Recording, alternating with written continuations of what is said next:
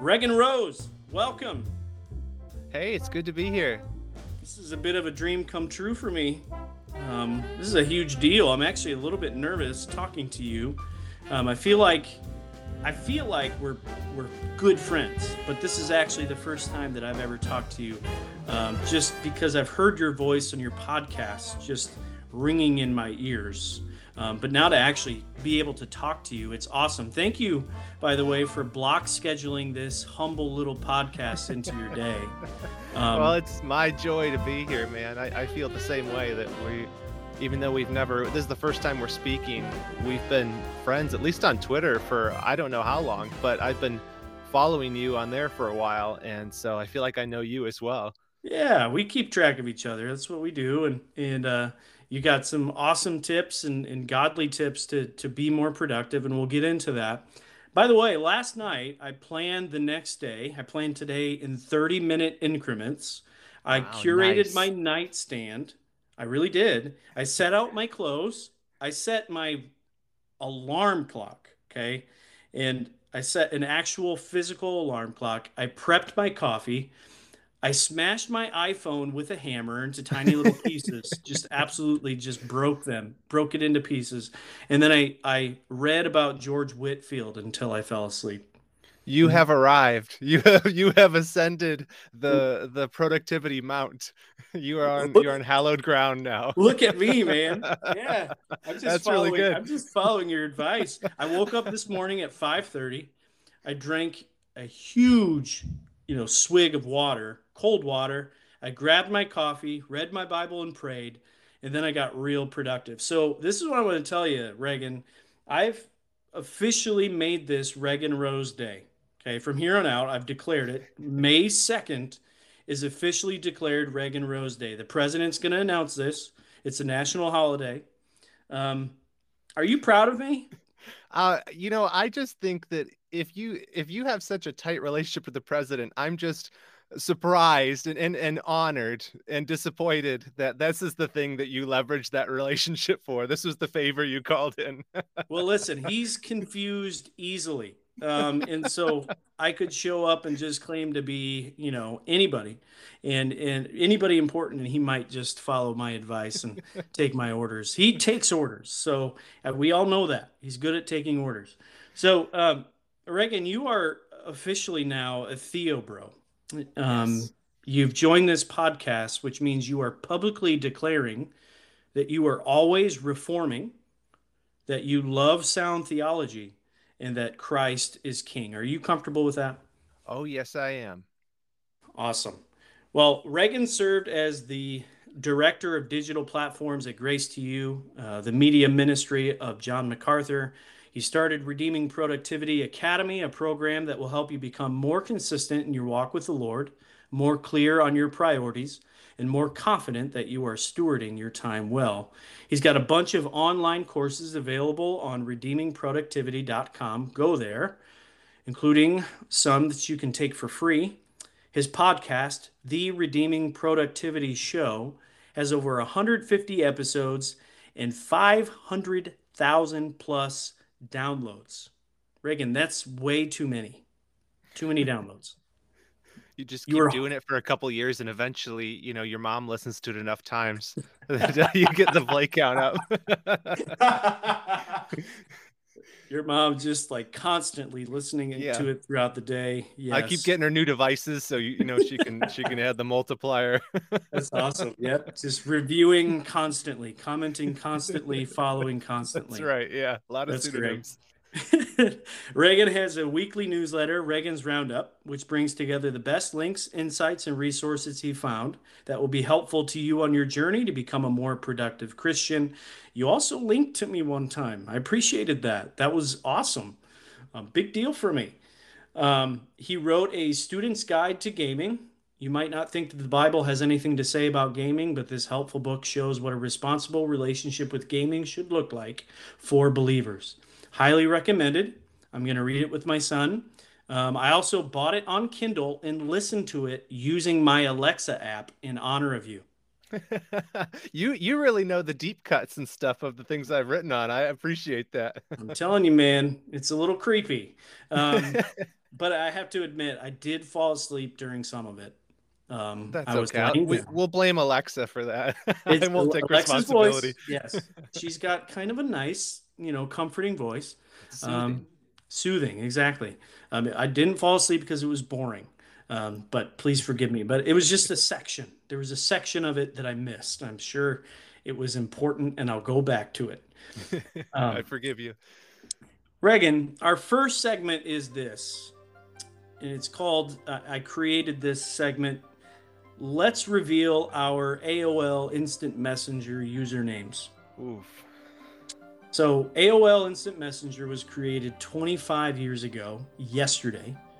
AIM was the premier messaging platform of choice in the late 90s. You remember all the Comic Sans, the dramatic away messages you could Yeah. leave. The lyrics to some really moody song. Yes. Yes. And you just like you can hear I can hear it right now. You probably can too, just when people left the room or left is that slamming of a door. Yes, yeah. I can hear it now that you say it.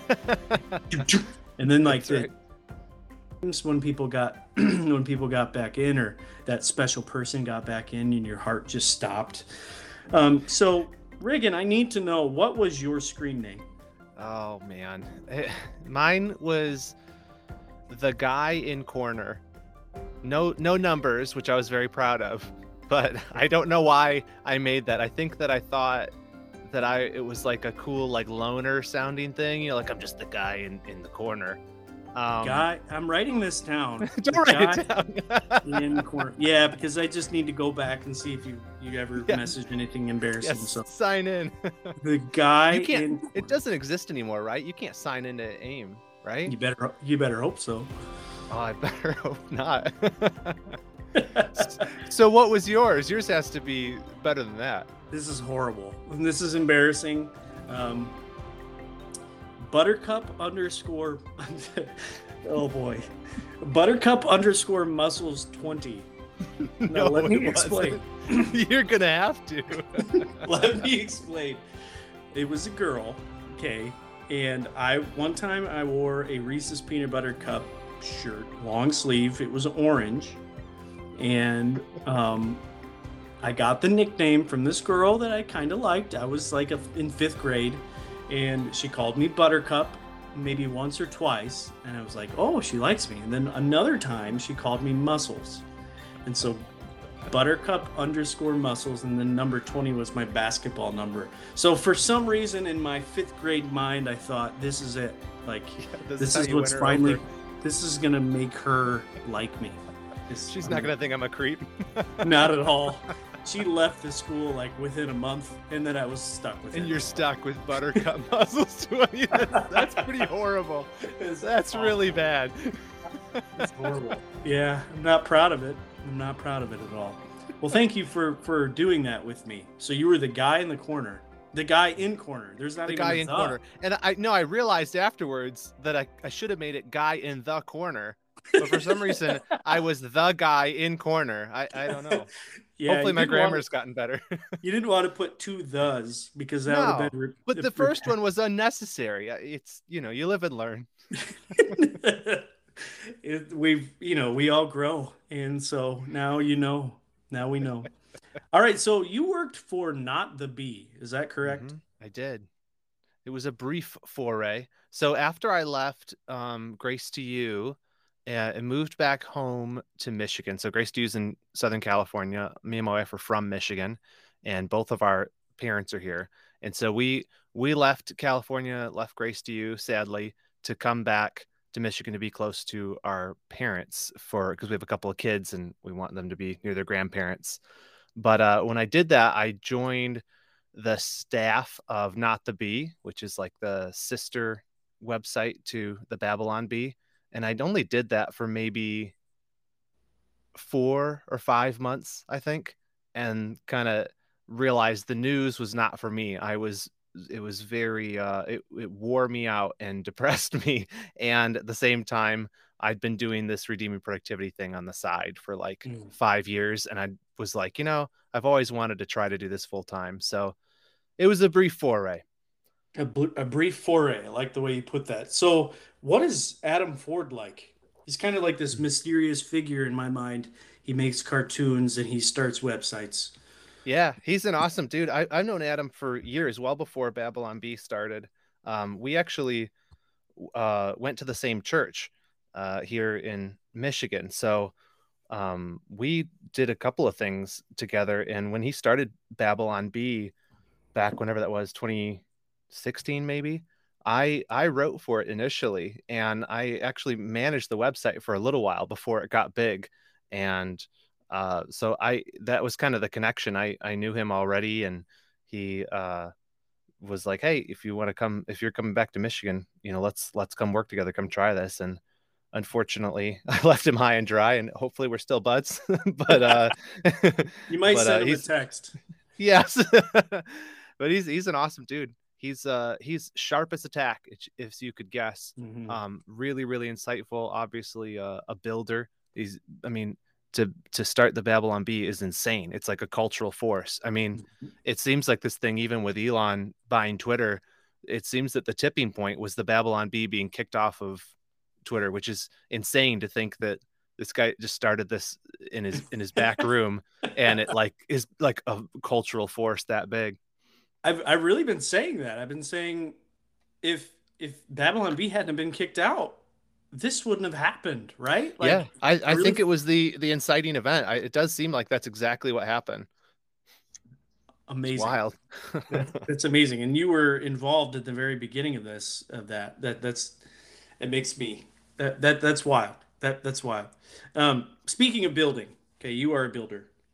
What led you to focus your life and ministry on redeeming productivity?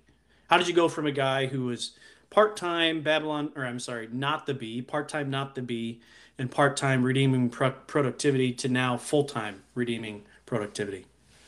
Yeah, so it all started when I was a boy.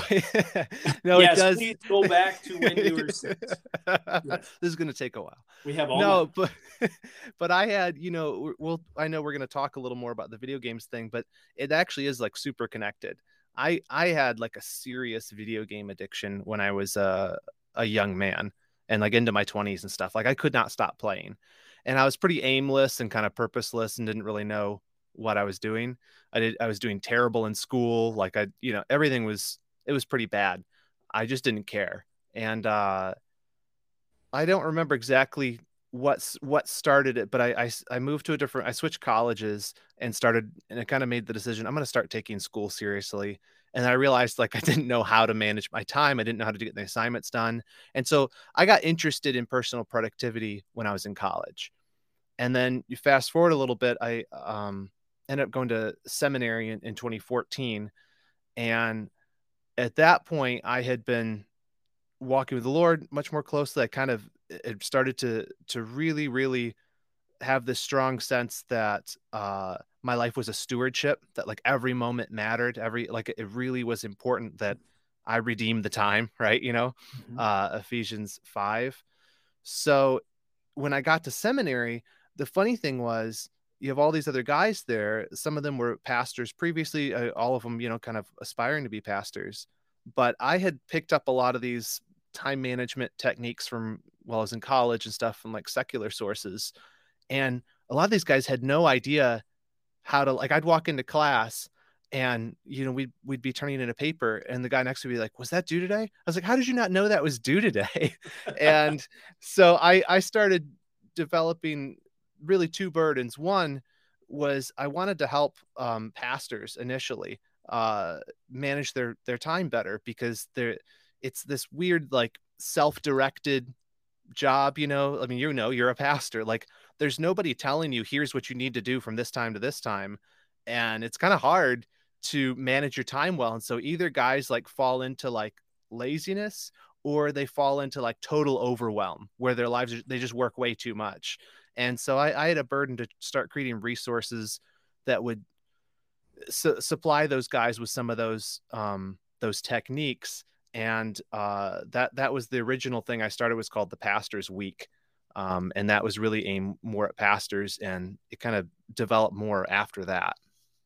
You started this as a business now, correct? I kept going with it. So I think I started this in 2016, 2017 as Pastors Week. In 2018, I broadened it out to talk about productivity more broadly. And that's why I changed the name to Redeeming Productivity, because people were saying, the stuff you're talking about is useful, not just for pastors. Like Mhm. you're talking about productivity from a Christian perspective. And so I got very deep into the topic and very passionate about the fact that I think that while I do benefit and continue to benefit from secular resources on time management productivity, it's like comes from a very there's a lot of unbiblical philosophy baked in to productivity and self-development, Mhm. notions about success, all of that. And so I wanted to really explore it and kind of do a deep dive into what does the Bible say about this, and how do we, is there a way we can have practical techniques with sound theology about time management. And so I did that for several years, started the blog, the podcast, doing some videos and stuff. And then in March of 2021, so it's been over a year now, it was after I left Not the Bee. I said, okay, let's take a run at trying to do this full time. At that point, Justin, it just been a hobby. I had a couple people on Patreon, but like not enough to support a family of four, that's for sure. And so we had thankfully we had some money from a house we sold in California before we moved back here. And my wife and I looked at each other and we were like, this is probably the only chance we're going to have enough runway financially to try to do it full time. And so that's what I've been doing the last year and 2 months, I guess, is trying to build this out and make it my full-time job. So that it is, I mean, thankfully it is supporting us now at this point.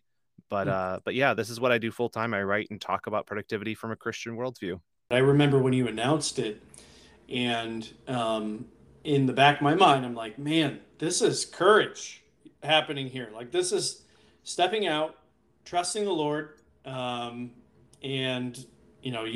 you believe in the ministry, and you are going to go for it. How has working for yourself changed the way you have walked with the Lord in the last year? Hmm. That's a great question. It's been wonderful, and it's been wonderful because it's been so challenging.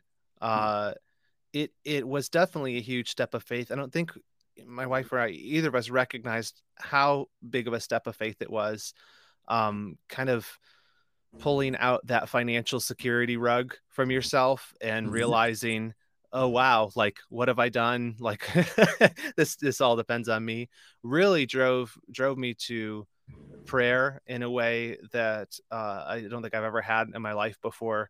It's just really, really true desperation. Like, Lord, if you don't bless this endeavor, it's going to fail. Like I total dependence, recognizing the dependence I had on the Lord. So that's been the biggest thing, is causing me to really recognize that I need him. Even yeah, there's a lot there, actually. Exposing areas of sin in my life, exposing um love of money, issues like that, in a way that I don't think I would have come to if we hadn't kind of chosen this path. Do you get lots of opportunities to mentor young men and disciple young men in how they use their time and how they manage their and steward their life? Yeah, it's kind of a neat thing. Our church here in Michigan, just the timing worked out really funny, that when we landed back here, there was some shifting in the pastoral roles, and someone who used to lead this young men's Sunday school class had to move into a different position, and he asked if I would take it over. And so I lead this Sunday school class of young guys who are sometimes older, high school, some in college, some beyond that, and that are just really passionate about the word. Some of them are considering ministry eventually. And it ends up being a wonderful opportunity, because a lot of the stuff we end up talking about, obviously mostly the word, but is the practical stuff of, okay, here's how you manage your time. You know, you're growing up, you need to take responsibility if you're going to be a churchman. And because some of these guys, you know, they want to be involved in the church, but they also have jobs and they're getting into relationships and they're getting married and they're trying to figure out how to manage their time. And so it's been a neat way to get to apply some of the stuff that I talk about online with real people, you know, that are actually going through it. Yes. Obviously, we rest in God's good and unfolding providence, but if you could go back, okay, as you think about your beginning and where you are now, is there anything you do differently? Hmm. I probably wouldn't have gotten into video games much. Would have Well, toned that down a little. it's interesting that the Lord led you through that because now you can write, this book on gaming with knowledge of what it can do to you. Yeah, totally. And I think in a helpful way, I hope it's helpful. I try to approach it like as a big brother. Like I'm not anti-gaming. I love gaming. I just think, you know, here's how you do, you know, not trying to bash guys over the head about it, but just be like, hey, look, this is awesome. This is a good thing. This is fun. Here's some ways that we can approach it responsibly without overdoing it, without it becoming a problem. I see, like you share a story of a young girl in your book on gaming, just becoming obsessive over the games. She's playing Fortnite, and then some guys are giving her attention because she's really good at Fortnite, and then she becomes obsessive over it, and her grades fall apart. Um, we're not at that point with my 9-year-old yet, thankfully. But I mean, as I'm tracking with her story, it's caused me to pay really careful attention to where my son Carson is in gaming. Um, is there ever a point where a parent should say, all right, enough, get rid of the video games? Hmm. Yeah, I always try, Justin. And my kids are little, 3 and 1, and so like I try not to give like parenting advice for stages I haven't gotten to yet. But I think generally it is the, you know, as you know, the Lord is giving you authority in your home and over your kids, and I do think that there are cases where it is wise for a parent to cut a kid off, you know, you know, at least pull back for a while. But some people like, this is the thing with me, and I don't try to put this on other people. I can't play games. Like I literally can't, Justin. If I try, even if I put a game on my phone, it will absorb me. Like, and I know that not everyone's that way, but I cannot regulate for some reason. Like it's an addiction or something. So I don't play video games at all because I can't do it. And I know from research that this is um, a problem that does affect a lot of young people, especially that there is that extreme sort of givenness to, especially with online games, addiction. And so I do think that if you start to see patterns like that, a parent, you know, maybe work through it, try to pull back, try to put some time limits on it first. But there may be wisdom in just saying, you know what, we're just not gonna game in this household.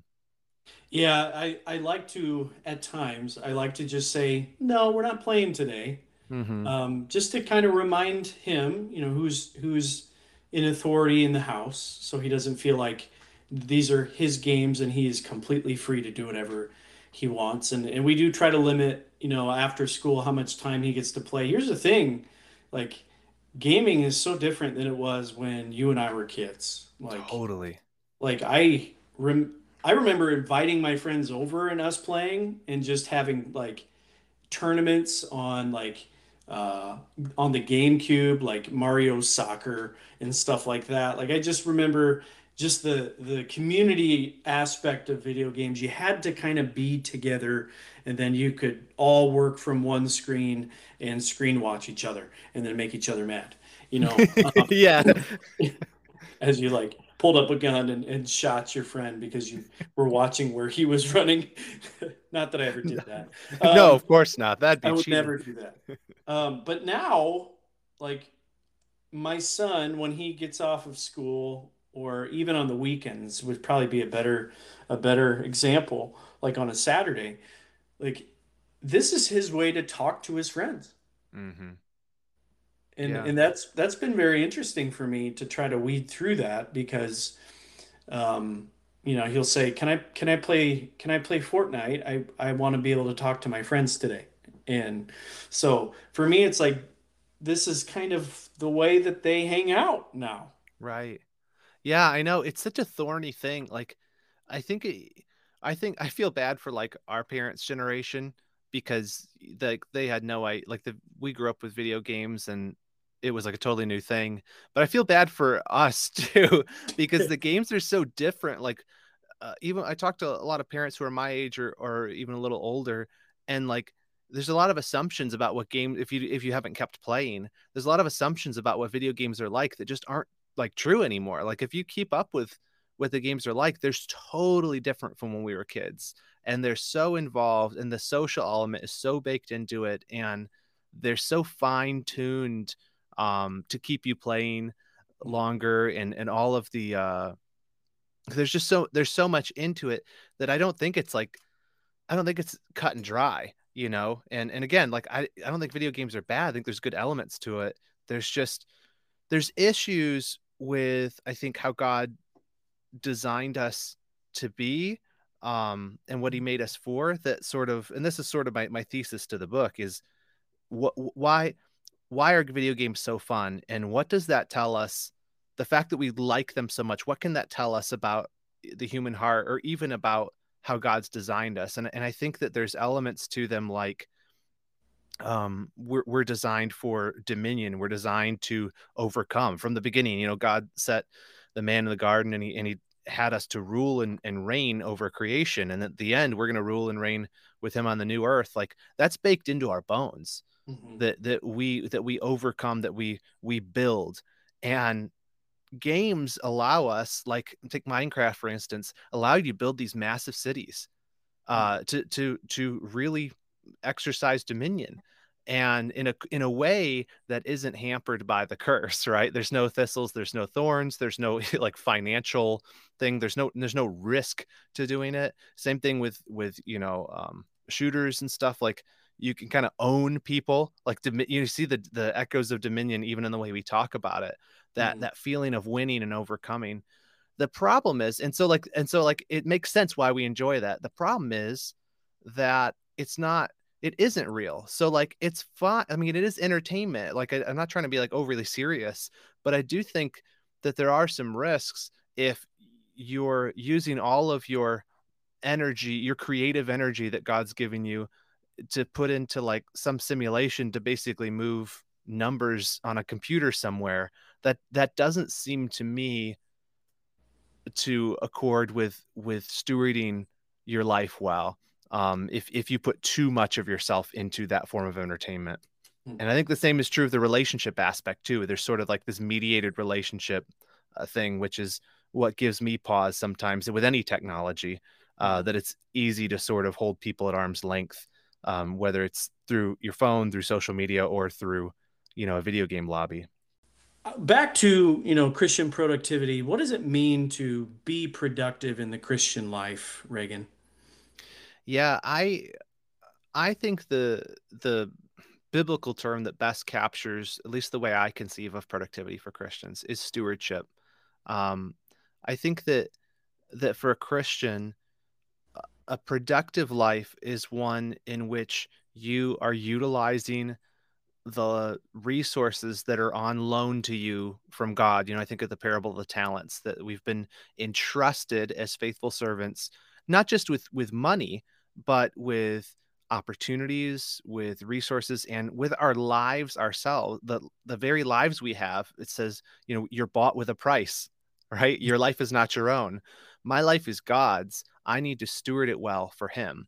And so when I think about productivity, I think in terms of how what am I what am I doing with this life to make a good return for the master? How am I investing his time? How am I investing his resource? How am I investing what he's given me, so that he might look at me on the last day and say, well done, good and faithful servant, you used it well. And so I think that framework is biblical, and it gives me sort of some rails to understand what productivity is and what it isn't, and also to not go too far with it and make productivity the end all be all of life, because I don't think it is. I think it's really just one of the one of the vehicles for faithfulness that God's given us. Yeah, worldly view of productivity would be, I'm going to die in 80 years and I just need to accomplish as much as I can and make myself as happy as I can, right? Whereas Totally. as a godly view of productivity, a view that wants to be pleasing to the Lord says, the Lord has given me these opportunities, given me this much time, and I want to maximize my life for him. Um, what are some pitfalls do you see of highly organized living? Yeah, no, that's a great question because I think there are. Uh, I think there is a way for you to kind of be too given to productivity, too efficient, and often the thing that gets sacrificed is relationships. I had somebody on my own podcast not long ago. Um, Kelly Kapic, he wrote this book called You're Only Human, which is about like our finitude as creatures. And he said something about like how efficiency is often the enemy of love. And I thought that was a really good summary of it. We if you if you get obsessed with like making sure you're maximizing every single moment of all the time so that you can get more work done or whatever, you are going to miss those moments, those divine appointments, those times when, okay, I need to put the mouse down, or I need to put the hammer down, and I need to talk to this person. You start to view people and interruptions as obstacles. And that's really dangerous for Christians when, our whole thing is love, right? Love of God and love of our neighbor. So I think that's the biggest pitfalls. You can kind of over overdo it with that and view productivity as the end all be all. Where have you seen productivity benefit your life, Reagan? Much in every way, honestly. uh Productivity gives you space. It gives you a structure that it's incredible how many different places it touches on. It has benefited me in the study in terms of like getting to teach God's word, being effective in how I prepare my message, not wasting time with that.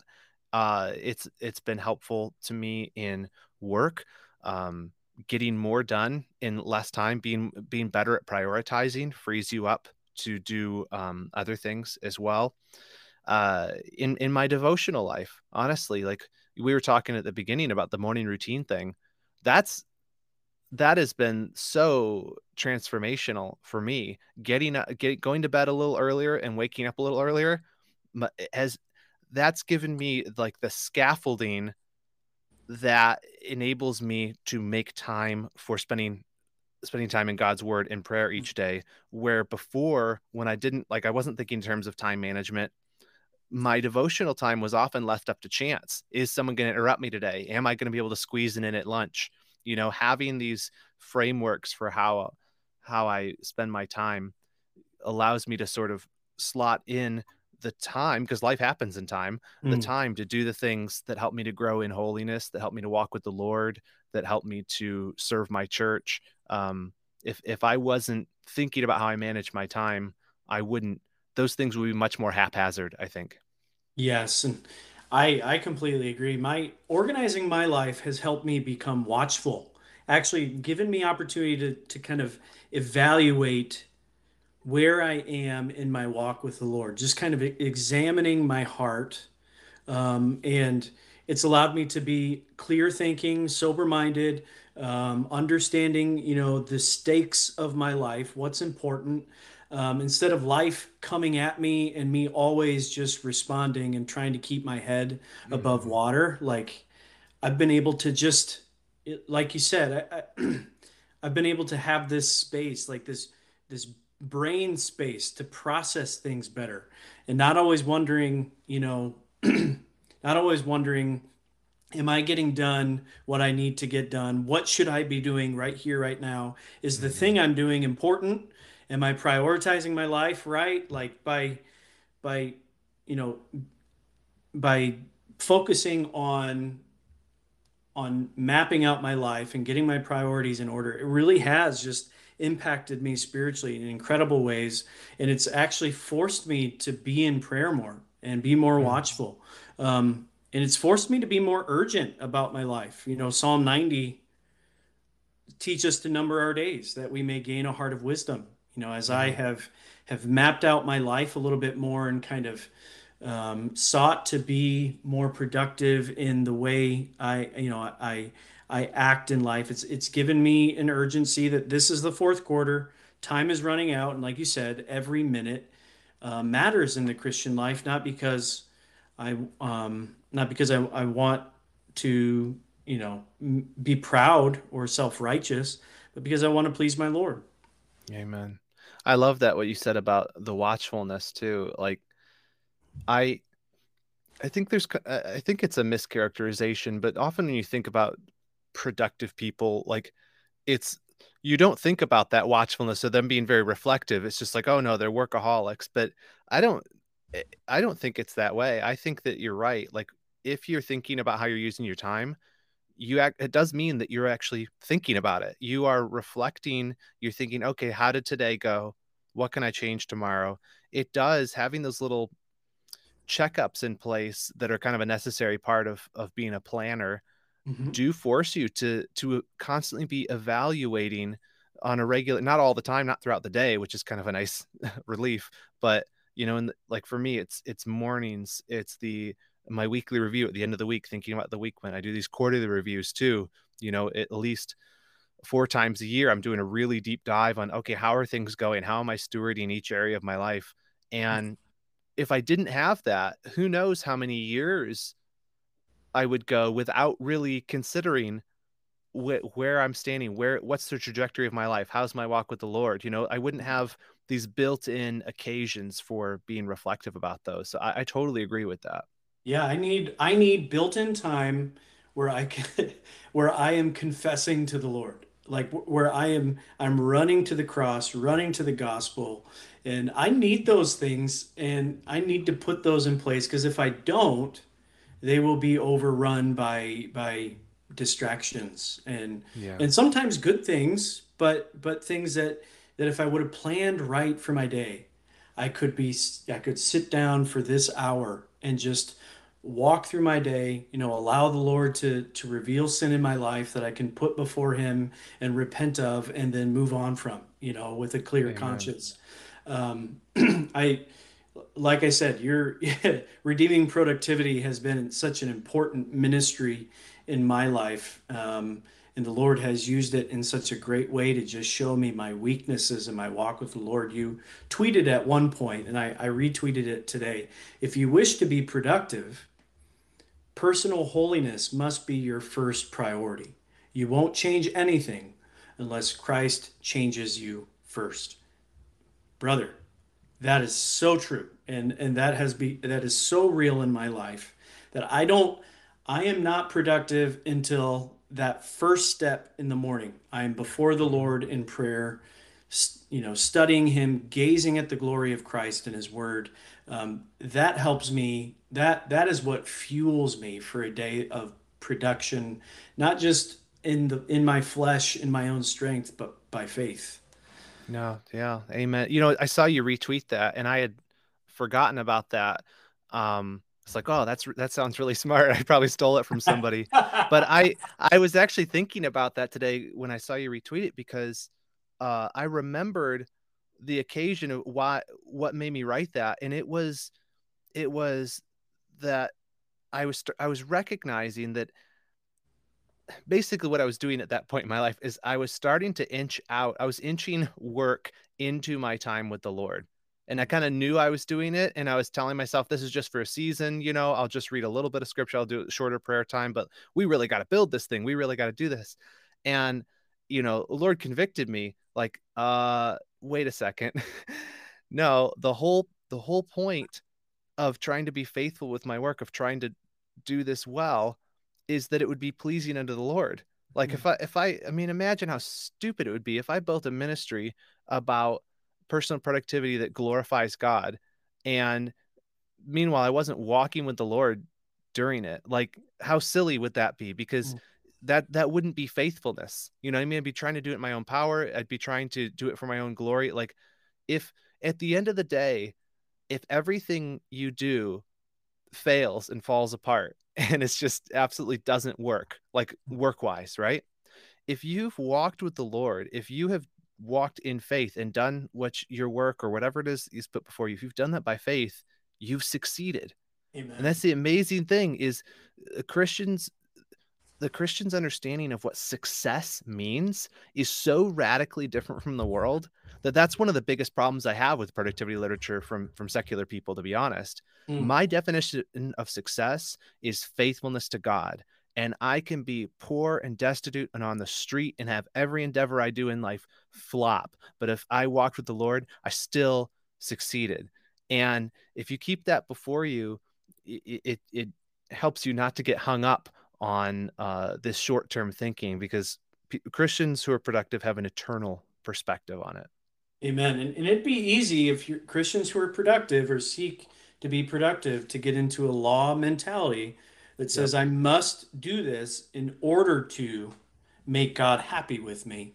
I've seen myself fall into that trap where if something doesn't go just right in my schedule during the day, I feel guilty and I feel Right. shame. And then that actually it drives me farther away from the Lord than crowding me nearer to Christ. And I think the focus of redeeming productivity and your ministry is no, the foundation is the gospel that Right. Christ paid for our sins, that he died for us, that he's made us right and he's clothed us with his righteousness.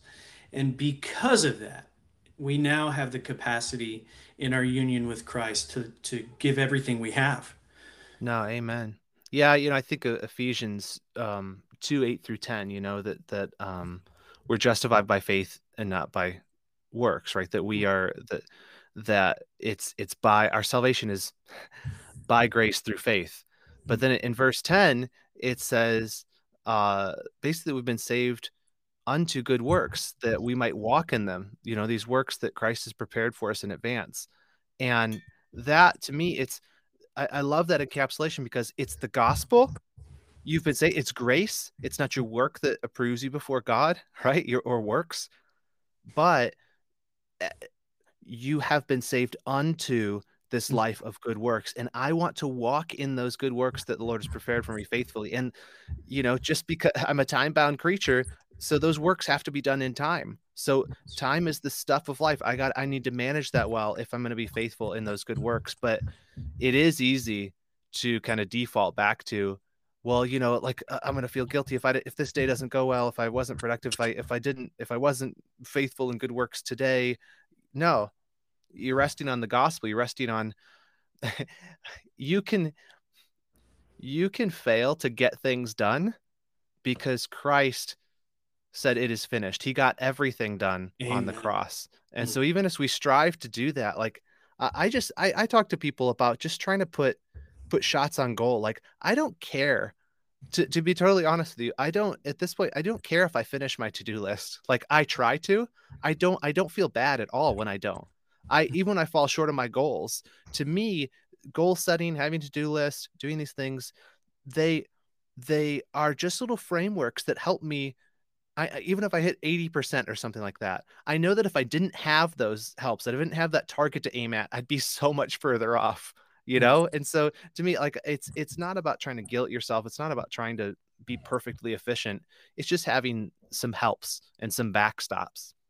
Amen.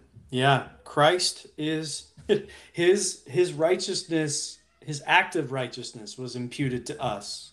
The glory of the fact that he never wasted time. Mm-hmm. He is the model for productivity.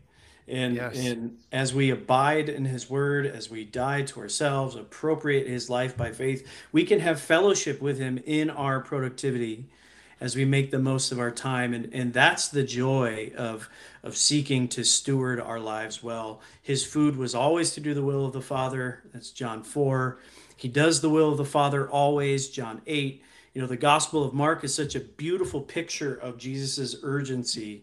That word euthus immediately is just repeated over and over Hmm. and over again from one event to another. The suffering servant, living this life of in the place of Israel and in place of his people, and then dying on their behalf is just he was a flurry of godly productivity, and so you're right. I can rest in his perfect works.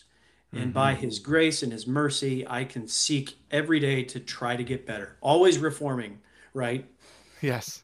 Amen. Well, brother, do you have any future projects that we need to be watching for? The big thing that I'm most excited about is I have a book coming out in October, Lord willing. If you know, there's like a paper shortage, there's all kinds of supply issues. So I talked to my publisher. They're like, we'll say that's what we're shooting for. I was like, okay, good. So hopefully, What? Paper shortage too? This is a yeah, mess. it's chaos out there. Yes. And probably with inflation, by the time it comes out, the book's gonna be like $250. I'm buying it. It doesn't matter. Hopefully not that much.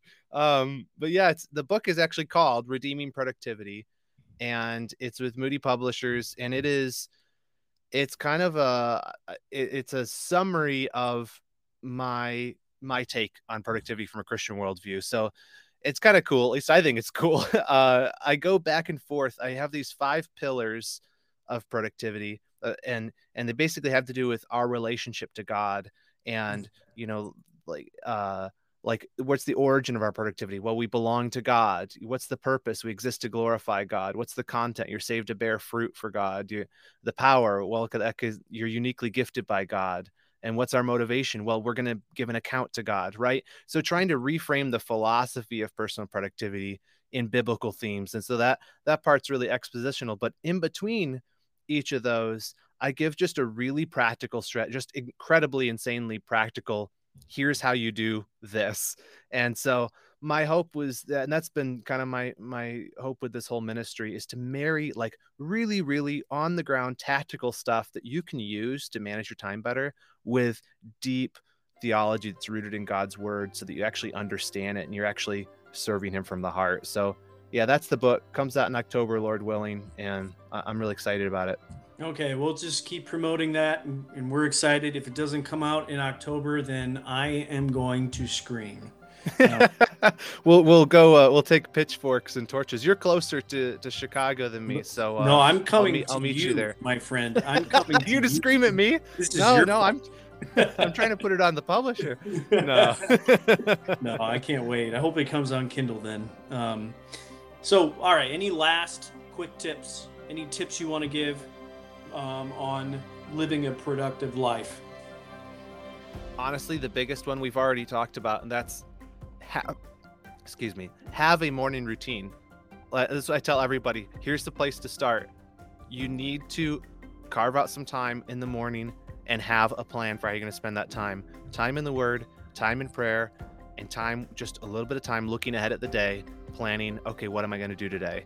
If you do that, that's like, the 80-20 principle. That's the 20% that's going to give you 80% of the results. And that's why I tell everyone, start with that. If you feel like you're out of control, start with that, because it's going to give you time with the Lord, and it's going to give you a little bit of breathing space to make sure you're intentional with how you're spending the day. Boom. I appreciate that. Thank you. Hey, thanks for joining me tonight, Reagan. Head on over to redeemingproductivity.com to learn more about living a productive life to the glory of God. You can find him on Twitter, Reagan T. Rose.